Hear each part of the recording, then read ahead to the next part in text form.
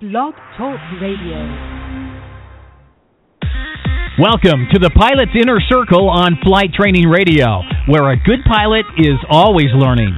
Now, here's your host and certified flight instructor extraordinaire, Jason Schappert. Schappert here of M0A.com. Today we're talking about making some real-world decisions. Stay tuned.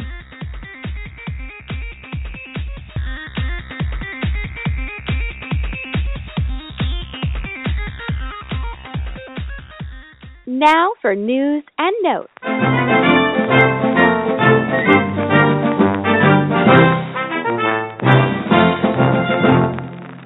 In today's news and notes segment, first thing I did this morning when I opened up my RSS feeds and my news feeds and I read this headline, First Officer Lands Delta Jet as Captain Locked Out of Cockpit. I love how the media was just really hyping this story up and everything else. And the first officer, a lot of these non-flying media personnel don't realize that a lot of these guys just swap the legs. The captain flies this leg, the first officer flies this leg. You and I know this as CRM, crew resource management. But when something like this happens, it seems to make national headlines and proves to be a big stink sometimes. This, of course, not good, but not bad PR for Delta in this case, but they seem to take a pretty positive spin of it. Guys, you are listening to the Pilot's Inner Circle live on Flight Training Radio, where members of the Pilot's Inner Circle and our online ground school members are earning FAA Wings credits just for listening to this very radio program you're listening to right now. Wings credits are sort of like CEUs, continuing education units for renewing your pilot certificate. Think of it as literally pushing your flight review back in time. So to learn more about that, you can go to pilotsinnercircle.com to check that out and consider becoming an online ground school member today. So what I want to chat about with you guys today, I want to talk about some real-world decision making. Now, we know the FAA has the DECIDE model, the 3 Ps, the 5 Ps, the PAVE checklist, the I'm Safe checklist. And we as student pilots and pilots alike are required to memorize these. But really, what function does it serve to memorize this? Could you, if I asked you right now, name off the 3 Ps or the 5 Ps or the DECIDE checklist? If you're a great flight instructor, chances are you can. If you're fresh off a check ride or studying for the check ride, I bet you could. But really, in the heat of making a decision, are you going to sit there and work through the DECIDE model? I want you to not go through it one by one. Okay, D is this, and work through it. We need to get to the level where decision making becomes subconscious. We work through the DECIDE model. We work through the PAVE checklist without even thinking about it. Now, some like the I'm Safe and some like the PAVE checklist. I do sit down and kind of literally go through the acronym. But in the heat of the moment, when there's an emergency and I need to take some serious action, I do follow the DECIDE model. However, I don't do it by listing out each and every letter in that acronym. I believe it's more important to know how to put these to use. So I want to use an example to do this. I'm going to read to you an actual NTSB report of an accident here. According to the student pilot/owner, when he initially checked the weather 2 hours before takeoff, his intended route of flight was, in his words, cloudy. But reporting VNC, visual VFR conditions, after the student pilot and his passenger arrived at the airport, the student pilot checked the weather again and decided to fly southeast before proceeding direct to the destination through better weather conditions.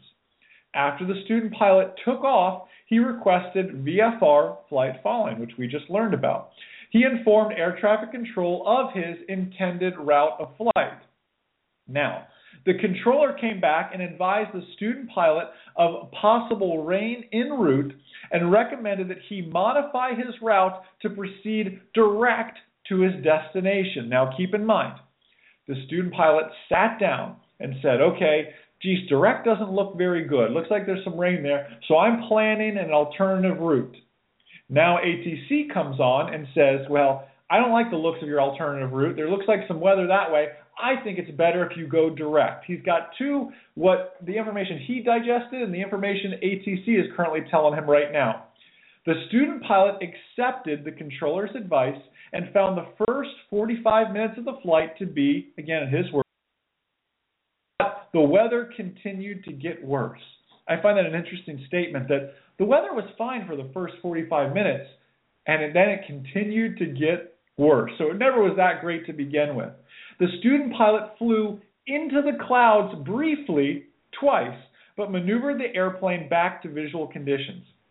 He asked air traffic control for advice, but all suggestions yielded no relief. Shortly thereafter, the student pilot declared an emergency and decided to make an emergency landing in a field. The student pilot dropped the plane down on the mains as firmly as possible, and it bounced and went airborne again. The airplane traveled down the field, hit the top of a fence, and continued up a hill where it finally came to rest. The airplane incurred substantial damage to the forward section of the fuselage and the right wing root. The pilot did not report any mechanical problems with the airplane. The weather reported at the airport about 15 miles east at the time of the accident was broken clouds, 500 feet, broken clouds, 900 feet, overcast clouds, 1,400 feet, and light rain. The student pilot reported to have 170 hours of total flight time.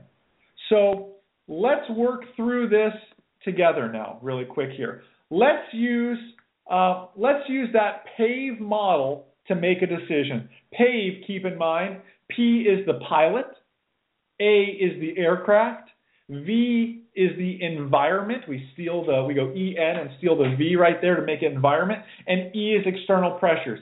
Guys, I promise the PAVE checklist will, without a shadow of a doubt, be on your private, instrument, commercial, ATP check ride, I don't care. The PAVE checklist will be on that check ride. So let's use that PAVE model to make a decision. P is the pilot. How is the pilot in our situation? Well, on the surface, if you just look at the numbers, you say, okay, he's a student pilot, all right, but he's got 170 hours. So you would think, wow, 170 hours, that's a lot of time. He must be a great pilot. But here, guys, my instructors listening right now know what I'm getting at.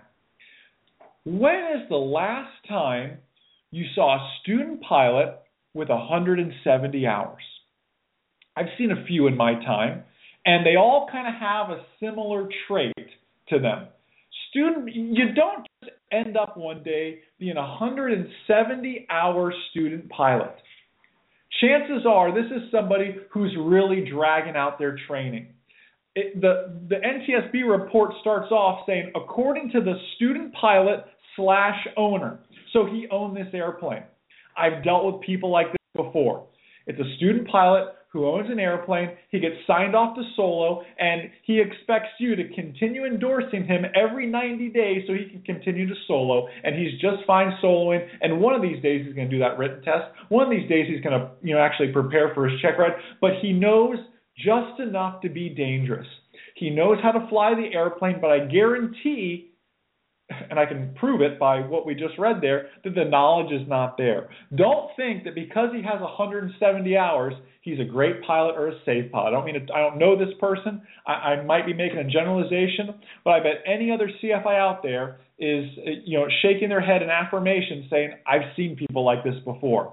High time, and this is very high time, student pilots usually have a story. And their training was drug out for some reason. So don't think this is 170 hours of solid, great flying. Let's move to the A in our acronym, the aircraft. Well, we don't talk a whole lot about the aircraft. It was a Cessna 172, and he was the owner of the airplane. Is it safe to say that because he was the owner of the airplane, he knew a lot about it? Well, yeah, but it doesn't say when he bought that airplane. Has he owned it for a week? Has he owned it for 3 years? We don't know. We just know he was the owner of the aircraft. And we also know that there was nothing wrong mechanically with the airplane. We took a perfectly good airplane and we slammed it down into a field and hit a fence. That's what happened in this case. The V is the environment. In his words, it was cloudy, but before takeoff, realized his direct route, wasn't feasible, so he made another route. So is this a classic case of like get there-itis, where this guy goes, geez, I really want to go direct, but geez, there's all this precipitation there. I really don't think I'm going to be able to make it in there. I'm going to make another route around this precipitation. Guys, if you're a student pilot and you're having to make routes around, rain and precipitation and thunderstorms or snow or whatever it may be, I would hope that you would say, it's really just not worth it. It's better just to wait and fly another day and keep the airplane in one piece. When you're a student pilot and you're already planning diversions down on the ground, that should be a gimme that you go, I'm not going flying today. My direct route doesn't work. I could deviate a little this way. No. If you're planning an entirely different flight and a deviation on the ground, that should be a perfect sign that you check that box and go, I'm just not flying that day. The E in our acronym is external pressures. And we think of external pressures, and the example I usually give is, when you add money to the equation, things change a lot. I always give you the example of, when I was 18 years old and I was flying traffic. I literally flew all around Jacksonville, Florida, and I would report traffic accidents and traffic delays to local radio stations in the Department of Transportation. Well, when you're an 18-year-old kid and you're in college and you've got bills to pay and it's the first of the month and the rent's due and it's IFR outside and you don't make money unless you're flying, that's an external pressure. And that's where people can get themselves in trouble sometimes, dealing with those external pressures. I don't believe, and we don't have enough evidence to show that he had a financial external pressure like I just shared with you, but we know an external pressure he experienced from ATC. ATC informed him, they said, listen, I don't like the looks of that backup route now you've planned. Looks like there's some rain ahead. I think you should just go direct. So put yourself in his shoes.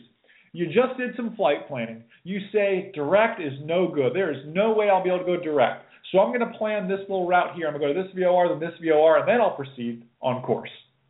So he's got his new route in there. He gets up there, goes to do his new route, and ATC says, listen, I don't like the looks of your route. There's some precipitation there. I'd go direct if I were you. Now you've got two conflicting reports. Was I right?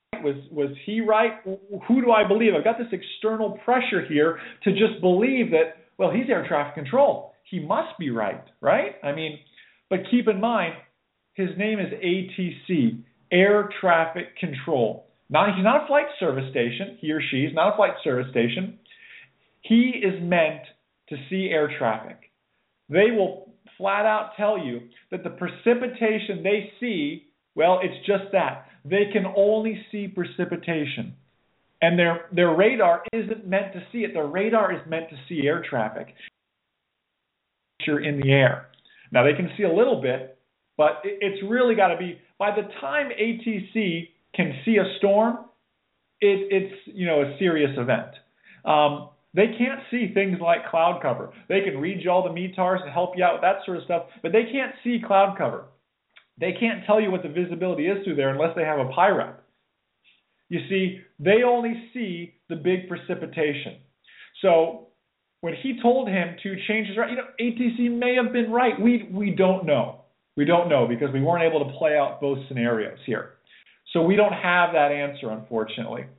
But you would think that, the controller said it, so it must be right. We know that from, just listening to some of the radio communications I've done with controllers in the past, that sometimes you got to stay on top of them just as much as they have to stay on top of us. So you get external pressures thinking maybe that controller's right. Maybe you deal with that. External pressures don't have to just be financial or we have to get there. They can be brought on upon us by a controller telling us, I need you to hold short. I need you to land and get off on this runway. Make that first right turn right away, darn it. And you end up getting into a pickle that way. That external pressure that really, we can't say that the controllers bring it upon us. The controllers present us with an idea, And we as the pilots have the final authority to say unable. You see what I'm saying there? Really talking about. Now let's work through this now. We did the PAVE model. Let's work through the DECIDE model. DECIDE is the acronym, and it stands for detect, estimate, choose, identify, do, and evaluate. Now I'm going to, I know I went through that fast. If you were writing this down or listening in your car trying to take notes at the same time, that's dangerous. Don't do that. But I'm going to work through it again. Detect.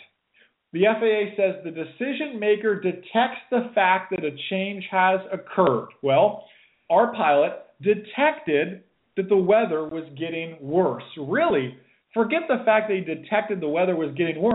He detected that the weather wasn't that great on the ground. In his words, it was cloudy.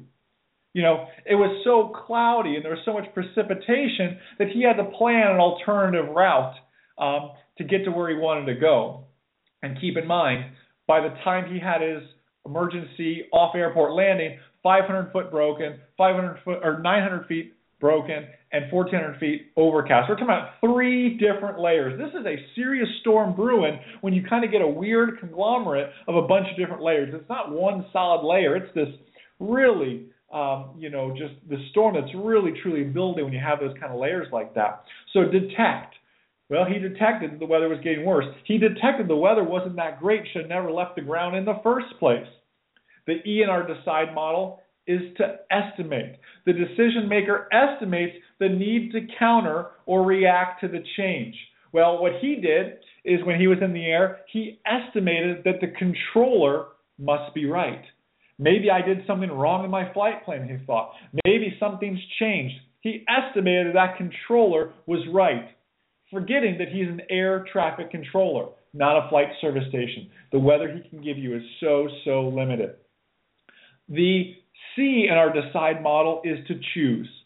The decision maker needs to choose the desirable outcome, obviously in terms of success for the flight. Well, what he chose to do was he chose to follow the controller's guidelines, even though he had evidence saying otherwise. Well, geez, this controller must know something I don't know, so I'm going to just do what he says over there. The I in our DECIDE model is to identify. The decision maker identifies actions which could successfully control that we. Well, he identifies actions really by truly, it's almost like we detect things getting worse and worse. I detected things getting worse and worse.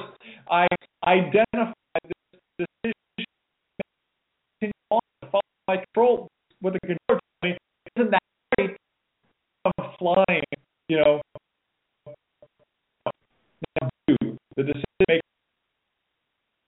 His do was he found a hole, he spiraled on down and landed in some random field in who knows where. And then he did the E in our acronym, evaluate. The decision maker evaluates the effect of his or her actions countering the change. Well, he should evaluate his life and be very thankful that he's alive. But really, he should have never left the ground. I mean, when you're in that desperate of a situation that you're just going to plunk it down in somebody's field, you've taken it way too far. I've shared this with you guys before. You've seen the JFK Jr. reenactment I've done, and people just continue to push it and push it and push it. It amazes me. VFR into IMC, guys. It should be null and void on the NTSB reports, because you should either make the decision on the ground to stay on the ground, or you get up there and you find yourself in a predicament and you make the most important maneuver I promise you will ever learn, which is a 180-degree standard rate turn under the hood. If you don't get anything else from this radio show today, I challenge you to get a safety pilot or go up with your instructor, put the foggles on, and practice a 180-degree standard rate turn. It sounds so simple. It sounds so easy. But when you've got the pressure of I've got to get there. I just flew through the cloud. I've already pushed it a little bit farther than I want to. You got a death grip on the yoke. You know you're in a bad spot. That 180-degree turn is so hard to make. But when you can make it with a clear head and live to fly another day, the decision-making gets so much easier. Guys, we're going to take a quick commercial break. Any questions you have, any comments you have, hit me up on the mzeroa.com Facebook page, facebook.com/MZEROA, or on Twitter. I am at MZEROA. We're going to take a quick commercial break and come back, answer your questions and your comments. See you after the break. Picture this. You're flying along. Everything is fine. Then suddenly, the engine quits. Do you have your checklists, frequencies, and procedures memorized? Let Jason take you through every in-flight emergency possible. In Jason's newest book, In-Flight Emergencies, a step-by-step guide to handling the unexpected, Jason takes you through every possible scenario with actual in-flight video and audio for real emergencies. You'll be able to watch an actual engine failure in flight take place, then hear the pilot's story and Jason's take on how they handled the situation. Visit inflightemergencies.com to better equip yourself for the unexpected. Jason called it way back during an interview in 2010. One thing I can tell you for sure is the iPad is going to revolutionize the way we fly and certainly the way we learn to fly. Learn exactly how Jason has been using his iPad to fly since the beginning in his new free report titled Digital Flying. Jason shows you which apps he uses, how to mount the iPad in the cockpit, which iPad to buy, how to stay organized in the cockpit, and so much more. For a limited time only, you can grab this report totally free, no strings attached. Visit digitalflying.com to request your free copy and become a digital pilot today. Call in now, 877-537-6704. Hey there, quick question. What would you do if you lost your logbook? Imagine having to go back in time to track down all of those hours, dates, aircraft flown, and airports landed at. It's near impossible. Trust me, I've done it. Welcome to Runway Log, the best online pilot logbook that lets you log flights on your iPhone, iPad, or Android device. Attach photos to certain entries and see where you've been with our interactive map. Best of all, it's backed up every hour and fully exportable to CSV or PDF. Runway Log has your back. It even sends reminders when your flight review is due. Don't wait another second. Start your free trial of Runway Log today. Visit runwaylog.com. The Ground School Academy is more than just another school. It's a community. And I want to thank you for all that you're doing. You're going to grow this show. You're going to be the most popular and best instructor in the nation because you focus on people and learning. You're sincere, you have integrity, and you have character. And your wife is a great gal, too. Each week, members get to interact with Jason through his webinars, videos, and this very radio program you're listening to now. My name is Matt Dolan. I'm from Des Moines, Iowa. I fly out of the Des Moines airport, and I passed my private pilot check ride with 40.1 hours. I attribute a lot of that success to the M0A online ground school. Jason really does a wonderful job of teaching his students all the basics you're going to need to help pass your written test as well as your practical tests. The videos he shows, almost every maneuver he has a video to back that up. To explain about it. Once you're a member, the online seminars every week. This is really a big key as far as my training was concerned because there's those nagging questions, exactly what does this do, what does that do? Pass your check ride or we'll pay for it. Visit pilotsinnercircle.com now to join the #1 rated online ground school.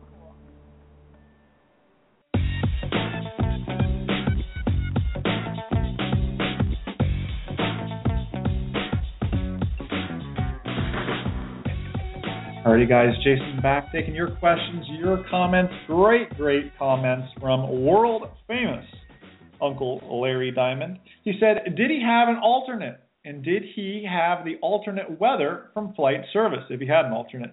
Did he call flight service before the flight? ATC is sitting in a nice, warm, and dry room. Keep that in mind, too, when you're looking for weather information. What was ATC's workload? What were the students' personal minimums? How current was he? When did he last fly with his instructor, and what were they working on? How much sleep did he get that night? There's so many variables to this. This is where the I'm Safe checklist comes into play. This is where the PAVE checklist comes into play. Larry continued to say the DECIDE checklist takes all the elements of the PAVE checklist and helps evaluate risk, outcomes, capabilities of the pilot, aircraft characteristic, outside factors, and all what we're trying to do is work towards the outcome desired, which is a safe flight, which didn't happen in this case. Now, the pilot's okay, if you were curious about that too. Again, not a big fan of talking of fatalities and everything else. He's very, very lucky to be alive, I can tell you that much. But guys, it's one thing to know these acronyms. It's one thing to be able to rattle off on a check ride, decide, detect, estimate, choose, identify, do, evaluate. Great, that's awesome. But can you apply that to the real world? Have you found yourself doing that subconsciously? That is when safety really increases. When you can do that, and not only do it, guys, but when you can hold yourself to it. Every year we travel all around the country doing what we call the Good Pilot Tour. Dates for that will be coming out here soon. The Good Pilot Tour. And one of the driving factors of every Good Pilot Tour, every seminar I do is simple. Set personal minimums. Have hard set numbers for personal minimums. And it's the same factor. It's one thing to have them. It's another thing to live by them. It's another thing to actually apply them. So that's my challenge to you guys this afternoon. What are your hard set personal minimum numbers? I will not go flying if the wind is greater than blank. If the clouds are lower than blank. I didn't say scattered, broken, overcast. I said clouds. If the clouds are lower than blank. If the visibility is less than blank. Wind, clouds, visibility. 3 things that will get you into trouble if their numbers are greater than what you can handle. Be on the conservative side. Feel free to increase them as you increase in your skill and collect more ratings. Guys, enjoy the rest of your day. Online ground school members will be chatting more this evening. Excited to talk with you more about some decision-making, aeronautical decision-making. If you're not an online ground school member and you wish to be, I challenge you. GroundSchoolAcademy.com. Check it out. Learn more. You won't be disappointed. Pass your check ride or I'll pay for it. Enjoy the rest of your day. And most importantly, remember that a good pilot is always learning. Have a great day, guys. See ya.